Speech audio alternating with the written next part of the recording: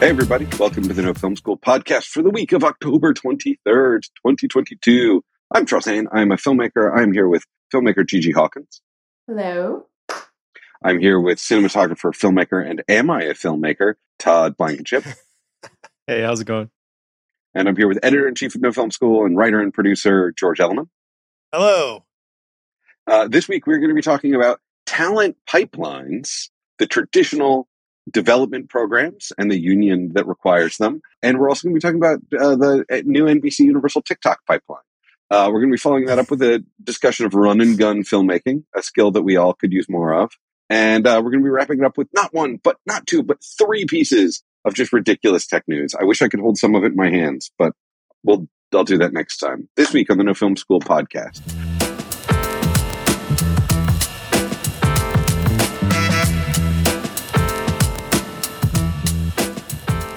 So our first topic this week, we're talking about talent development pipelines. So there's always been these very traditional pipelines. There are, development grants grants is the wrong word, but there's talent development programs, which are DGA mandated. It is part of the DGA contract with the big studios that they have, like the NBC, and then the Disney one was always famous. I know people were always applying to the Disney Diversity Program, and they were designed to help people get a foot in the industry. So they were designed, you would apply with a script, or you'd apply with a short, or you'd apply in some other fashion. And then it was a very structured pipeline process where you were trained on managing a writer's room, managing a set, all of those essential filmmaking skills. They've been around for a long time. They're very successful. A lot of people who make stuff you like came out of them. And then the WB, which got bought by Discovery, there's some weird merger with Discovery Networks that we've all been talking about for 2 years now, with Discovery making some interesting choices of what to do with HBO Now, or HBO Max, or whatever it's called these days, and including not releasing Catwoman. HBO Then. And they just announced they were going to get rid of the Warner Brothers development programs, which got them all sorts of bad press because, for fuck's sake, don't get rid of your diversity programs. How much is it going to save you? $1 million? Who fucking cares about $1 million when you're a multi-billion-dollar company? Keep your program.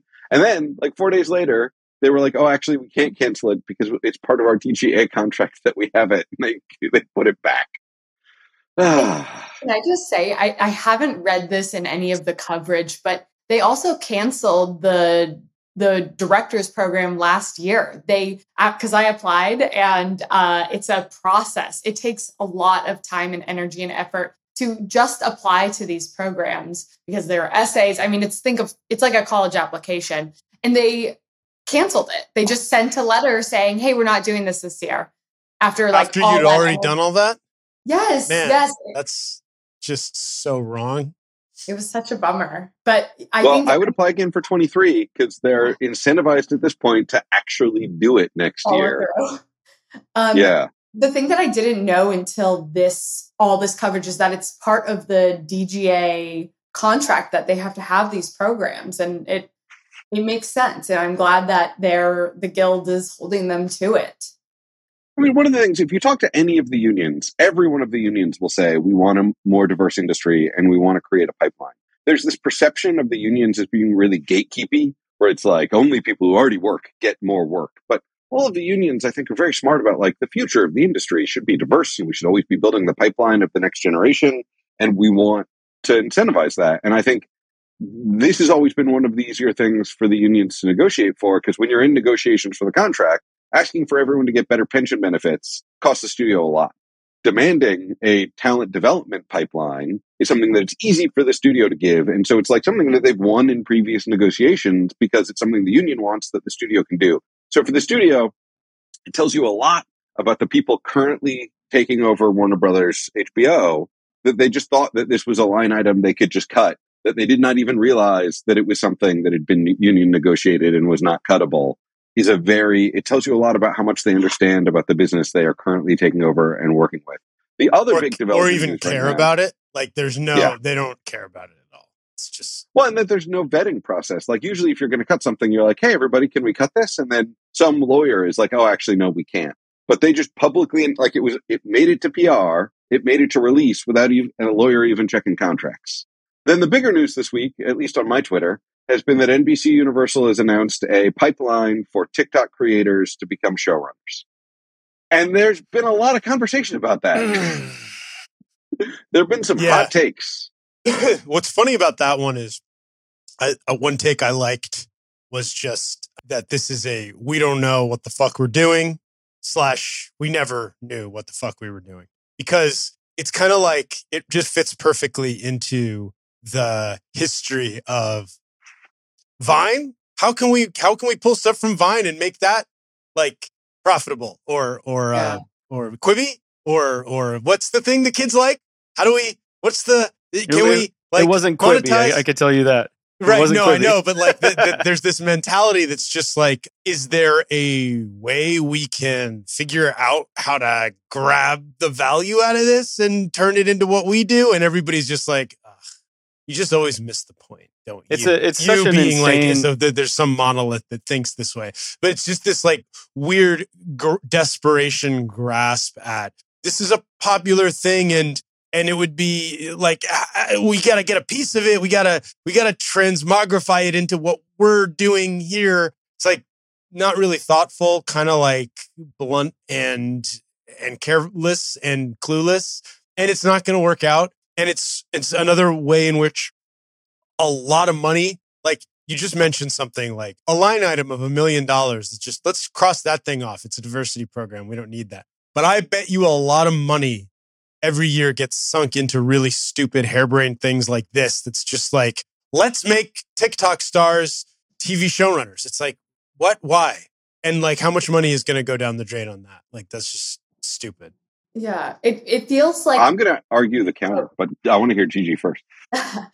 It feels like it's mirroring or attempting to mirror what Spotify has done with podcast talent. Because obviously we're seeing that it's the sort of like talk show style big names that they're really investing in, and which is the opposite of television. Like television show running is an incredibly complex thing to be able to do, which is why having these types of like development programs is so critical. And to, it's just a different beast. And to think that somebody who can, not to discount TikTok as, and especially people who are sort of putting out content on TikTok and treating it like a business and I'm sure are incredibly business savvy, but to carry a narrative over long form content and for seasons, like that's what a showrunner does. And that's something that it just feels like a true disconnect and a flashy name grab. Like I'm very, very curious of, what show is going to come out of that? And are you going to be accidentally sort of grabbing onto the next PewDiePie? And then you'll be like, oops, let me wash my hands of that. Moving on. Let's, To me, it's just like, it's kind of this weird miscalculation where I just feel like people, the people doing this sort of thing, they don't understand what it is that people like about these TikTokers.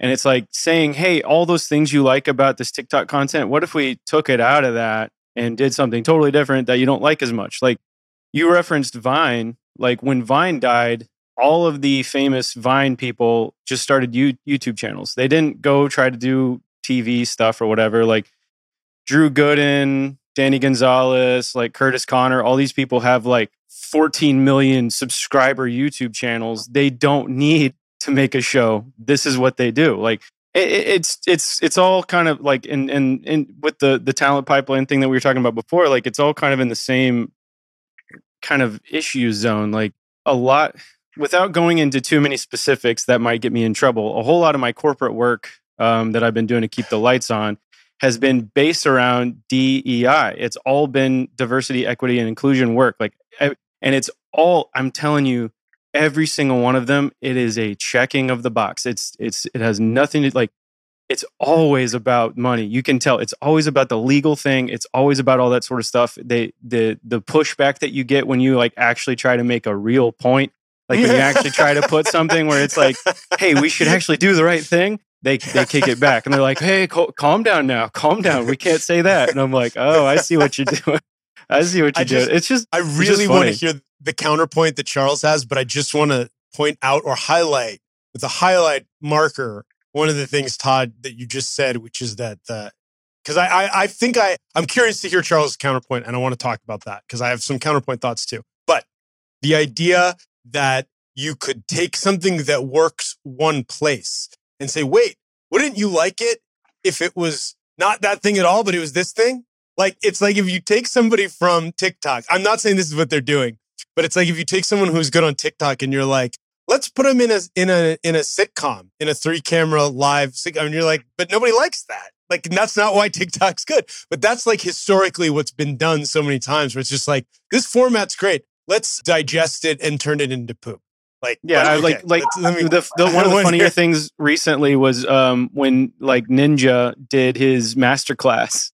I don't know if y'all heard any of this, but like, you know, this famous gaming streamer and YouTuber, all that, he did a masterclass on like how to become a famous Twitch streamer.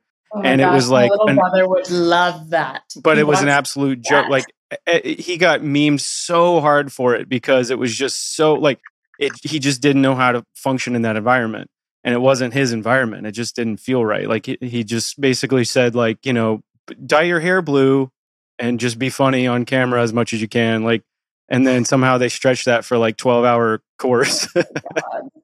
So first off, I love the expression got memed so hard. That makes me really happy. I'm going to start threatening people with that. You're going to get memed so hard over this one. I also just hearkening back to Quibi, I've been holding this in. I want to say that the most joy anyone got from Quibi was us on this podcast. We had more fun making fun of Quibi than anyone had watching it.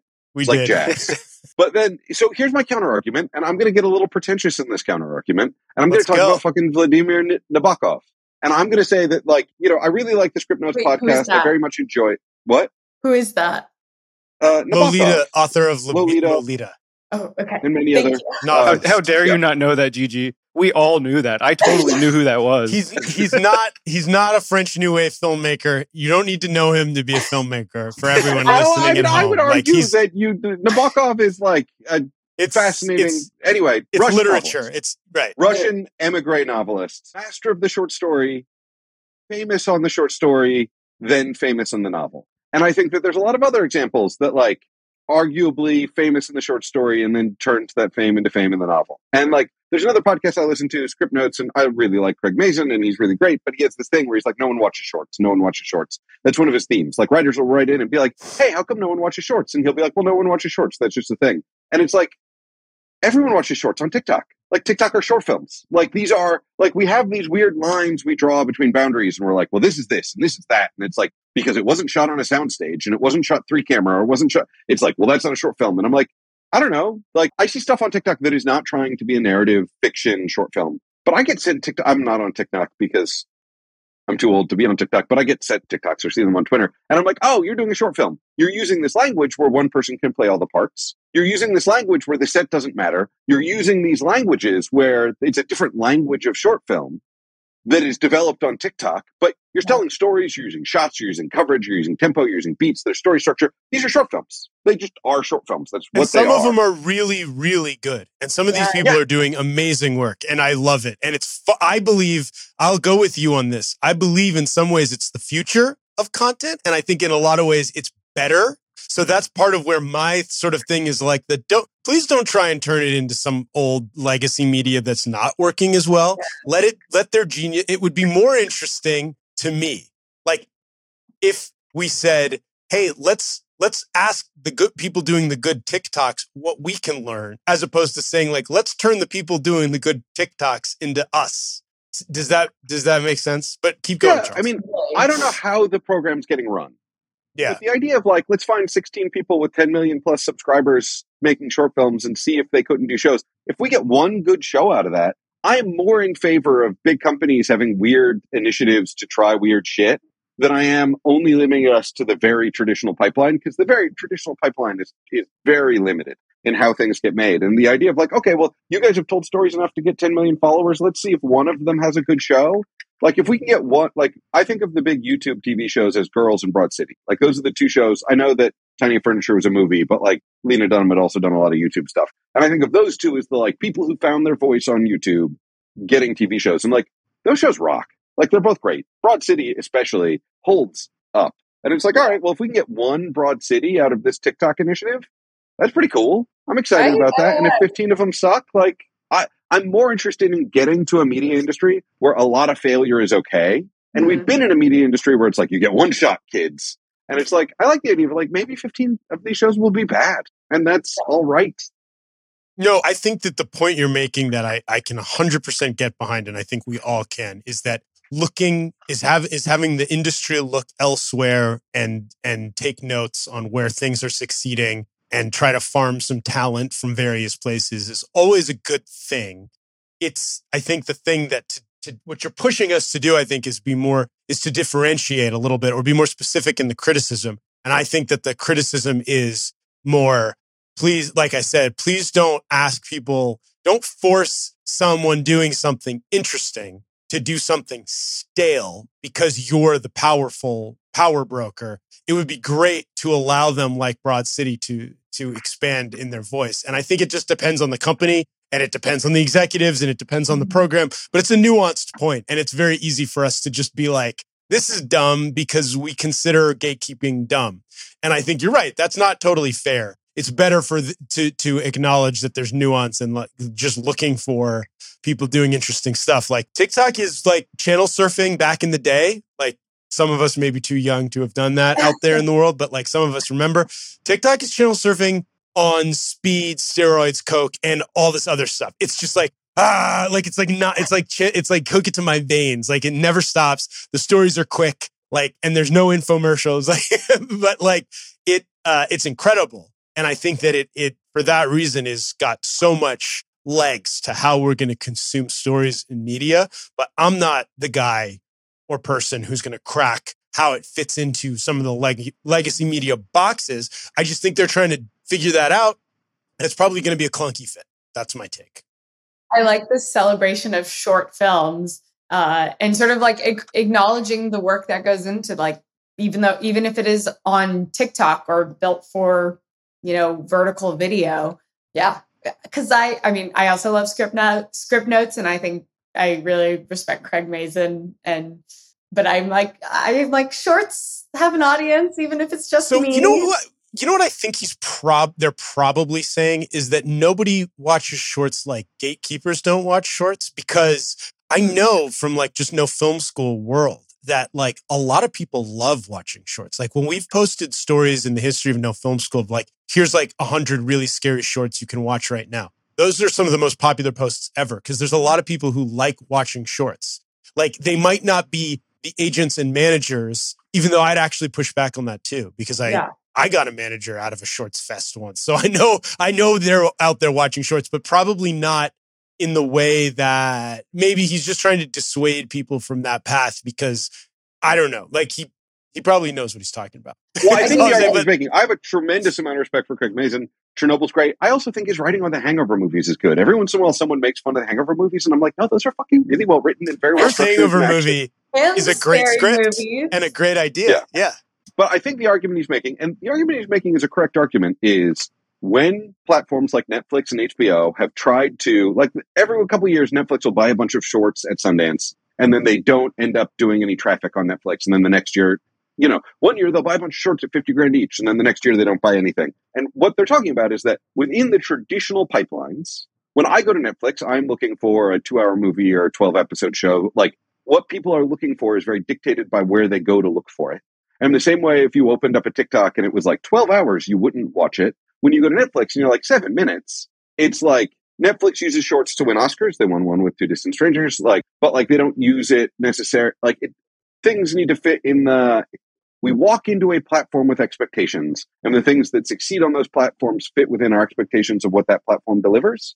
And right now, we don't have a successful shorts platform that works outside of things like TikTok. And the reason those, the struggle we have is if we're going to put a lot of resources into something, we need a lot of hours of attention to financially justify the resources we put into it. So the successful short platforms are shorts where like the average budget is $58 in tacos, which is like the average budget of a TikTok, where it's like, oh, we're just like hanging out in the apartment we already have and we order food for everybody. So it's like, it's just thinking about things in different spaces. I always like to remember also that like there's this idea that we're always about to reinvent the wheel. Like every time someone posts about like, man, nonlinear storytelling is going to be this thing that we invent in the future that's going to work in VR. And Katie Hinson from Blue Collar Post Collective always chimes in and is like, video games exist. And like, I love every time she does that because she's like, no, nonlinear storytelling has already been cracked in video games. It works. It's a bigger industry than film. Like, we do not need to reinvent that. That exists. Like, VR is not going to be Mark Zuckerberg's Horizons. VR is going to be World of Warcraft, which already has millions of users, putting on helmets to play World of Warcraft, which already works in that space. Like, it's going to be a thing that already is there growing into it. And it's like, we already have short platforms where people love watching short content and they go to it for that. And that will grow into other things. I think Craig is right that, like, if you're hoping for I get to make a $100,000 5-minute short once a year business, that's not going to be a business model. There's no way to monetize your $100,000 short. Yes, that is a hobby, a very expensive hobby. That's like a fencing level expensive hobby. And so I think Craig is right. I just think that, like, neglecting TikTok being shorts is a big deal. And I think the same way short story writers turn into novelists, I think there's a genius level auteur who is currently 19 and on TikTok. Like, I firmly, deeply in my soul believe that is true. Now, speaking of TikTok and production values, let's pivot to our second topic today, run and gun. Gigi, kick us off. Run and gun production. Oh my gosh. Before we get there, Todd, did you have a thought that I cut you off on earlier? Well, I was just like, to everything that we've been talking about, it's just definitely like, it's something that I think about all the time right now, is that everything is changing in a really big way. And you brought up VR, you brought up TikTok, like all these different things. And like, I think there's just so much content being created that is not part of the traditional pipeline, that I think when we talk about people like Warner Brothers coming to TikTokers, it's very understated that they don't need Warner Brothers. Like, they don't need it. It's not, and that's the thing, is like, Twitch streamers don't need money from Warner Brothers. Warner Brothers needs money from the TikTokers. They want to usurp as much as they can of the content that they're creating. And like you said, they need like, the audience. That's what they're really after. Yeah, because if you think about like television, like cable television, the numbers that cable television is doing is hilariously bad. It's really, really, really, really bad. And that sort of thing is a result of the fact that when you go on to watch something on your TV or whatever, you don't go on the cable app. You go on YouTube. You go on whatever. You go on Twitch. You go on other platforms. You're not using those old methods of watching content, and that's going to keep going. Like, that's going to keep getting bigger and bigger and bigger. There's so many different ways to make content. Like, I personally have gotten relatively obsessed with VR stuff because I put one on during the pandemic because I was like losing my mind and I had to like go in VR and stand on top of a mountain to like clear my head. And I want to know more about this. Okay.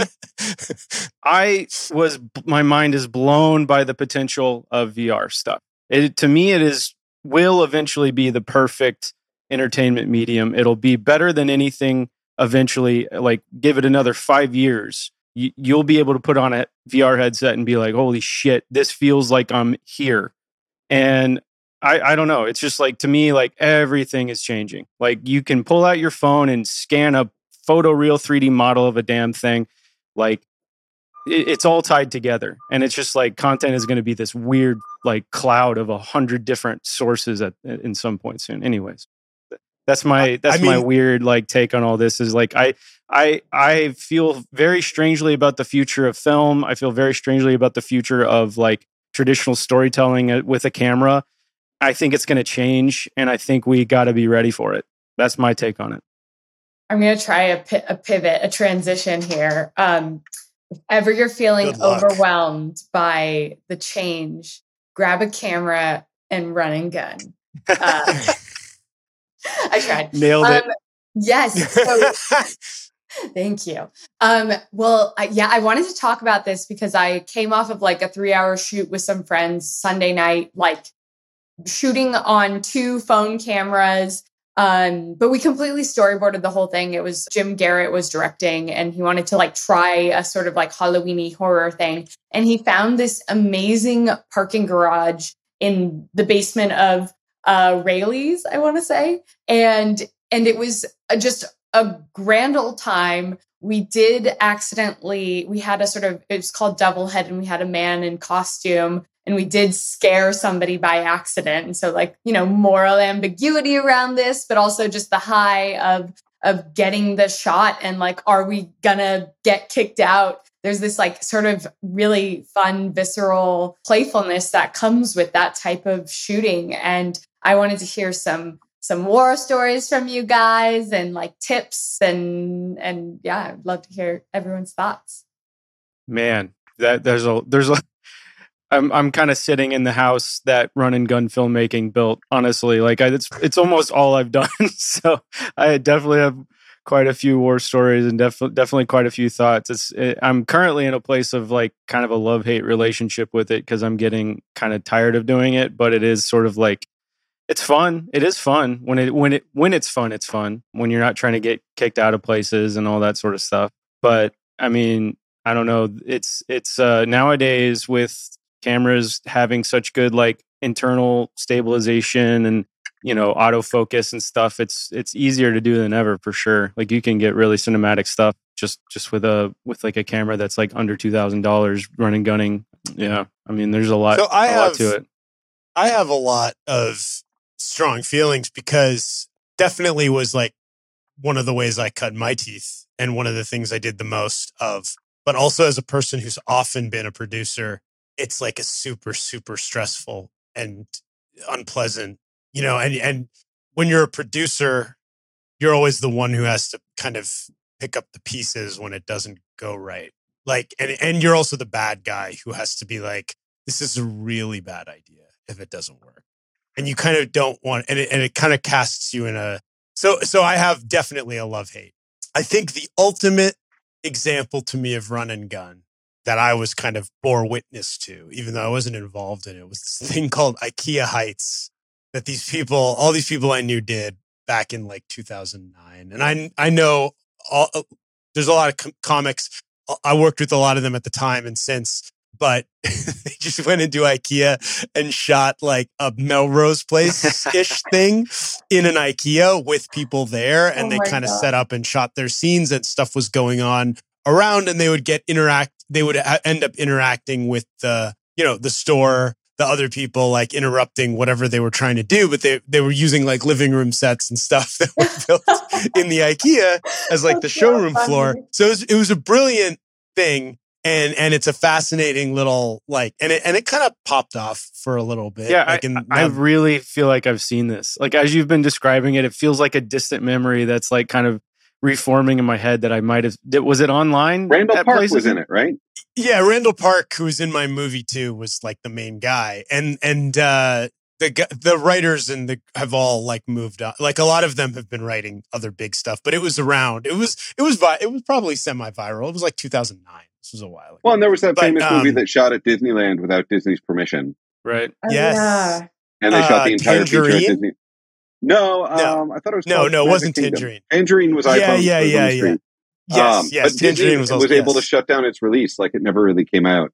Yes, so I remember that. Let me try and make a lesson out of some Run and Gun. Yeah. No, I was going to say another good example though is Justin Chon, who I've interviewed a couple times for No Film School. Oh, yeah. He's done a couple movies. He's a friend to No Film Schools. I remember doing an interview with him about one of his movies that was at Sundance called Miss Purple. And he was just talking about them just like run and gun in the streets of LA. And I was just like, your producers must hate you. like they were taking all these chances and like running around and stealing shots in the middle of the street. And it was like, it's in the finished movie. And he was like, yeah, man, like you got to do what you got to do sometimes. So, I mean, it can work. You can also get burned. Like you can get burned. And I don't want to go, I might save the stories I have, but like one of the things I think I learned that I'm really good at is like, you got to be able to tap dance, like, and like delay and like apologize. Cause it's like that. It's better to ask for forgiveness than permission, which is not a rule that I think people should live by, but like that you just end up in those positions where you're like, oh my God, I'm so dumb. I'm sorry. I fucked up. And meanwhile, they're finishing up somewhere else, like, but it's, yeah. Charles, do you have anything valuable to say about it? I don't think I gave anything of value. Should be careful. So I have stolen a lot of locations. There's one location in LA that I stole so often that the second time I got arrested stealing it, when I was in handcuffs on top of the cop car, the cop always does that thing where they're like, when I run your record, what am I going to see? And I was like, you're going to see the last time I got arrested here, which is like not a great thing to tell a cop. But then we ended up talking about they just got a new arrested for running and gunning. That's twice in the same location. Badge. So I'm not going to encourage running and gunning, but I'm going to say if you do run and gun, the biggest lesson I can take away is please plan ahead to be thorough and fast. So like I once worked on a show where the production was super together. I was just the camera operator, but like literally they were like, oh, we're going to shoot this scene on Ventura Boulevard on a Saturday night. And I was like, we're never going to get away with it. But like we prepped, we planned, everything happened at our main location. We showed up. We had 2 4Ks up within 15 minutes. We shot for half an hour. We were back in the van and out within an hour. We lit a scene with a generator and 4Ks on Ventura Boulevard, but we were in and out in an hour and we were fine. And then I had in El Matador in LA, I worked on a feature that like we shot El Matador and like you're over a cliff and we were over the cliff in 5 minutes. And then I did a commercial. We were over the cliff in 5 minutes. And then I worked on another El Matador job, is a beach, by the way. Which is the bottom of a cliff. So like you park at the top of the cliff and you hike and no one can see you. And then the third job I did it. Production just didn't have their act together. And we got there and the trucks parked. And I was like, why did we bring the trucks? Because you don't want to bring the trucks because cops know what production trucks look like. You try and bring cars. And then they set up a makeup table up at the top. And then they set up all this. And I was like, I said to the producer, I was like, guys, we're stealing this location. Like, what are you doing? And they're like, well, we got to do makeup. And then like within 5 minutes, the cops were there and we had to drive to Ventura to shoot the scene. And it was one of those things where I was like, if you're going to steal a location, you can't set up a makeup table where the cops can see you. You can't you have to think of how to be sneaky. I agree. That's great advice. It would tie into my other thing as a producer who's like had to try to talk, like I said, through some run and guns. Even when you do have permits, and I used to be a stickler because I would be like, I don't want to have to get shut down if we're really doing this. Like, so I'm going to do everything by the book. Even then, people will come after you sometimes because there will be a neighbor who's just like, what are you doing? And why am I not getting some of the money? And if you have enough money for all this stuff, because people around here in LA, they're savvy.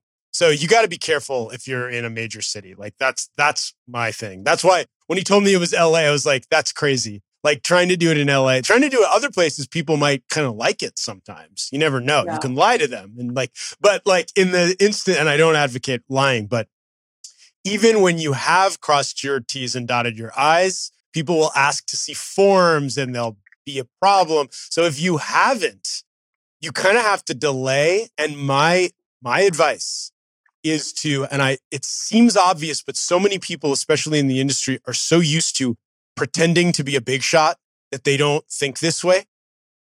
Admit you're wrong, ask for forgiveness, say you're stupid and you screwed up and you're just trying to do this and you didn't know the rules. And if you can check your ego and actually just be like, instead of trying to be like, I have the right to do whatever I want, which is everybody seems to always walk into everything with this stupid mindset that they're like, they know what they're doing and they're right. Like if you just approach things from the standpoint of like, yes, look, first time, low budget, this is a mistake. Would you mind if you let us finish? Like people sometimes will be nice about that. But if you approach it from the like, you're aggressive and you're a big shot, like, no, nobody's going to like you. Nobody's going to want to help you. And it seems obvious, but you'd be amazed how many people can't follow that simple advice of just like try to be humble and try to fall on your sword sometimes. Mm-hmm. It'll work wonders for you in life in general. But I definitely think in a situation where you're doing something obviously wrong that you're not supposed to be doing, but I would always advocate for trying to do it the right way because I just think the cons outweigh the pros. That's my opinion. There was a interesting situation that happened a couple years ago when I was doing a test shoot to shoot on a road, like a driving scene where we wanted to test out mounting the camera and see how it cut together. And we had permits and we were shutting down the road with the police. Like we were doing it all by the book, but we wanted to like test it out before. So we came up like 2 weeks before up in like Saugerties, New York, and it was freezing out. And it was just me, my producer, and my DP, and a dog strapping this camera to the car and driving it back and forth. And this guy got so aggressive towards us in a way that was like really jarring. And what kicked into gear for me was my old customer service days where it was like, I'm so sorry. Oh my gosh, like other people have been shooting up here and it's been frustrating for you. That is really shitty. And sometimes people just want to like yell and get angry and get in that fight. And then when you stop and empathize with them, like it's disarming. And this guy was like a very, very angry, probably MAGA type. Like, I don't want to say type, but like, it was scary. I was like, does this guy have a gun? But all I could do was like stand there and be like, I'm so sorry that happened. That is so frustrating. Like, what can we do? Like, this is what we've done, but like, how can we make it better right now and in the future, blah, blah, blah. And I think he was just like shocked that I was like standing there listening to him and empathizing. So I second, like in any, I think especially like in filmmaking, because it's so, in any situation, like people who are on your team coming in and being frustrated, being a leader is being able to like empathize with people. Yeah, you don't want to meet steel with steel, basically. Yeah. Like that's just, especially if you're wrong. Todd, did you have anything else? Because you probably have run and gun a ton, right? You're in a house that run and gun. Yeah. That's a big sign. Yeah, I mean, it's definitely like, I think the main thing that comes to mind is there was a day that I landed in LAX at like 7 a.m. one day. I had a flight out at 2 a.m. that night or whatever, or that next morning. And I shot probably 20 different places on that day. And it was just like, they had a bunch of weird little pickup and like we had like a skydiver. I was up in a helicopter at one point, and then I was on the Santa Monica Pier, and I was walking a little too close to the water, and I had a Blackmagic 6K with an Atlas Orion anamorphic, and I was getting a really cool shot, and the tide came in a little bit stronger at one point, and I got water up to about my waist, and I was holding the camera up above my head. Ooh, and we were in a parking garage, and it was like a really cool sort of floor of it that was all grungy and beaten up and stuff. And we were about to start shooting this one scene in there, and like a really kind of scary guy came up and he was like, "You have to go. This is not a place you want to be at this time of night." It was like that whole kind of deal. So it's just like, I've run and gunned a ton, but it's funny thinking about the differences between doing it in LA versus Dallas, which is where I live, are very different. Like in Dallas, it's mostly just people being like, "Hey, what are you doing?" And you just make up like I'm shooting a mayonnaise commercial or whatever. And but it's really rare that you get kicked out of a place here. But it's funny, thinking about how savvy people in LA or New York are about that sort of thing. I've noticed they're either really, they're going to squeeze you. They're either really cool about it because they're used to it, or they're really not cool about it. It's one of the two that I've experienced so far. Well, it's a shakedown opportunity. So one of the first producers I worked for in LA said every location you need an envelope full of lawnmower money. Because if you're shooting, somebody's going to run their lawnmower to try and get paid off. So you should just have like 5 Benjamins in an envelope. So you can just walk over and hand them $100 so they'll stop mowing their lawn, because they're only mowing the lawn because they know you're rolling sound. And so let me tell you one thing from experience. If you ask them nicely, that doesn't work. Hey, we're trying to shoot a movie over here. Oh, really? And then there's a great book, Verbal Judo. I think everybody should read Verbal Judo. It's about dealing with people when they are angry, and it's very interesting. It has a lot of like counterintuitive stuff, most of which like Gigi is already doing naturally. But like in terms of like just like let your ego go. You do not need to win the argument. Let them exhaust their anger past you, which is why they call it verbal judo. Like let it go past you with the thing, but you don't need to attack back. And it's Verbal Judo, fascinating book for this stuff. It's just, the thing is that when you're shooting, it attracts attention. So the number one thing is the low profile, like Charles said. Like even though he did that one with the 4Ks and they got out quickly, like if you got to go quick, go quick. But like the low profile thing, and like if you're in trouble, you say you're a student. Unless you can't pass it off. Unless you're like old enough looking like me that you can't get away with that anymore. But if you can say you're a student, I have 2 56-year-old grad students. I give all of you permission to say you're a student. 72, 12, you're a student. All of you are our students of this podcast. So you're not even lying. Yeah. Yeah, you're a no film school student. Yeah, great idea. Yeah, They'll just it- blame that thing that will get the cease and desist. All right, we're going to wrap this up with not one, not two, but three pieces of tech news. And I'm going to go from like the weirdest and most obscure to the thing that's probably relevant to everybody. So the first thing we got to talk about is Fuji has dropped a new box lens, and nobody is thinking I should care about that because box lenses are what you see if you watch football games and you ever see like cameras on the sidelines. They have a box lens on. We call it a box lens because it's square. They have these really long zoom ranges, which is how you get those amazing shots on the football field. So Fuji dropped a new box lens, but it is for filmmakers. So it's got a PL mount, not the B4 mount. It covers Super 35, not the smaller 2/3 inch chip of broadcast. They specifically designed it so the bokeh, the out of focus area, would look like film. It works with film follow focus. So it works with the Arri follow focus and the Preston follow focus, and others are going to come. And like, it's twofold. It's like, first off, they're starting to shoot sports games on cinema cameras. Like you'll see a Sony Venice or like other fancy cinema cameras at the bigger football events and live concerts. But also, sometimes when you're making movies, you want a really, really, really, really long zoom. And the one they launched is a 40x zoom.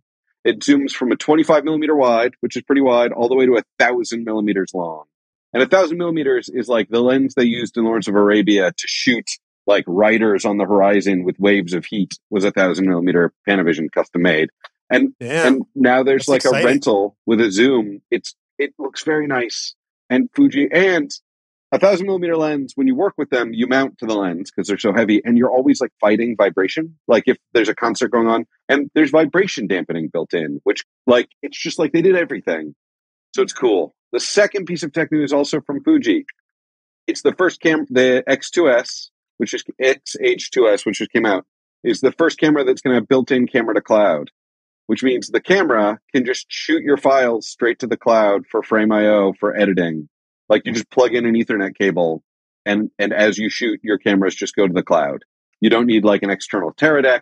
You do need to use like the Ethernet adapter, but it's the first of what I think will be many. I think in 5 years, every camera will have this built in, but this is the first one.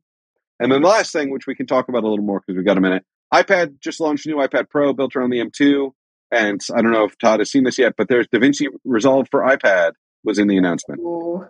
So we are looking at Resolve for iPad coming out soon. It was not officially in the announcement, but one of the screenshots had Resolve for iPad in the thing. So we're about to see what it looks like to have Resolve on your iPad.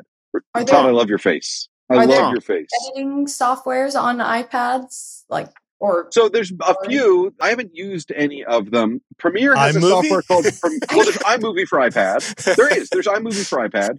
Premiere has an app called Premiere Clip, and Premiere Clip was made for iPad. And the marketing approach they always made with Premiere Clip is like, you're a social media creator, you want to shoot on set, you want to edit when you're on your way home, and you want to get back to the studio, move it over to full Premiere, do your finishing and upload. And I have a sneaking suspicion Resolve is going to be making the same argument where like, you want to be organizing your footage on your iPad on the train trip home. You want to get to the office, bump up to the full Resolve to do your edit is I think what their take is going to be. But Resolve has just done a whole bunch of new cloud and storage features that make me think that this is going to be like, oh, I'm working in the office all day, and then on my way home, I get a note, and I can just open it up and tweak the note. I think they're going for it. I think they're going to try and do the thing. So Todd, no you look so boundaries suspicious. or work-life balance anymore. That was my no first ability thought, to ever be free of a client.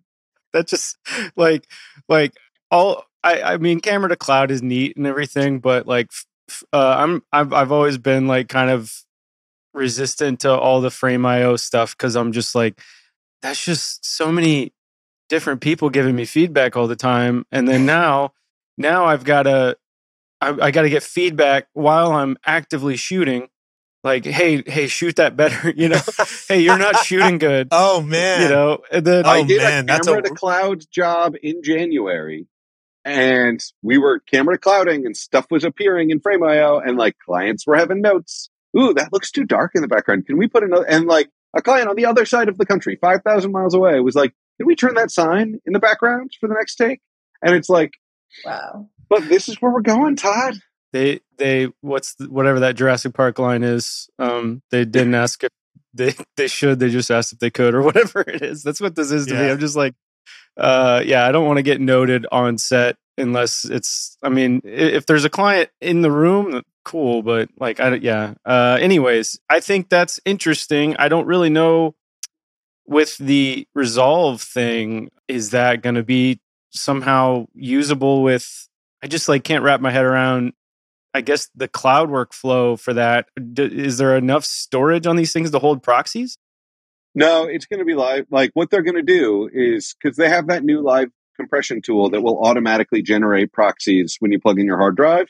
My guess is that they're going to auto generate proxies in the Dropbox. And then those proxies are going to stream to the iPad if you work on your iPad, is my guess. That's what I'm assuming their plan is. Which, if it works, could work well. I could see it working. I'm optimistic. What I want to avoid is I want to avoid ever having to go back into the office after I've left.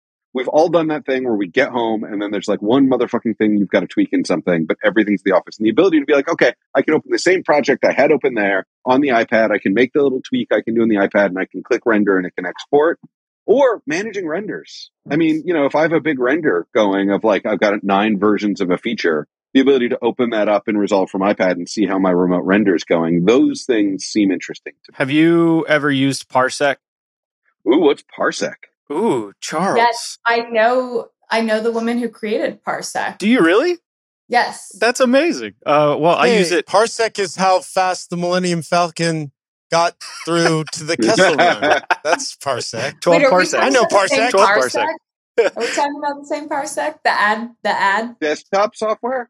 Okay, so it's Gigi, you can tell me if it's the same thing. If we're talking about the same thing. So it's a thing where you can remote really, really, really quickly into other desktops, and so you can do it, what you're talking about, Charles, with Parsec, and I think you can actually also do it with iPad as well, or maybe not. I don't know, but yeah, you just set like, so I have I have my laptop and this beefier machine, and I just go to a coffee shop and I work on my beefier machine from the laptop, and it's completely seamless, and it's better than any other remote desktop-y stuff. Like gamers use it to game, like on so obviously it's really, really fast. Is that the thing you're talking about, Gigi?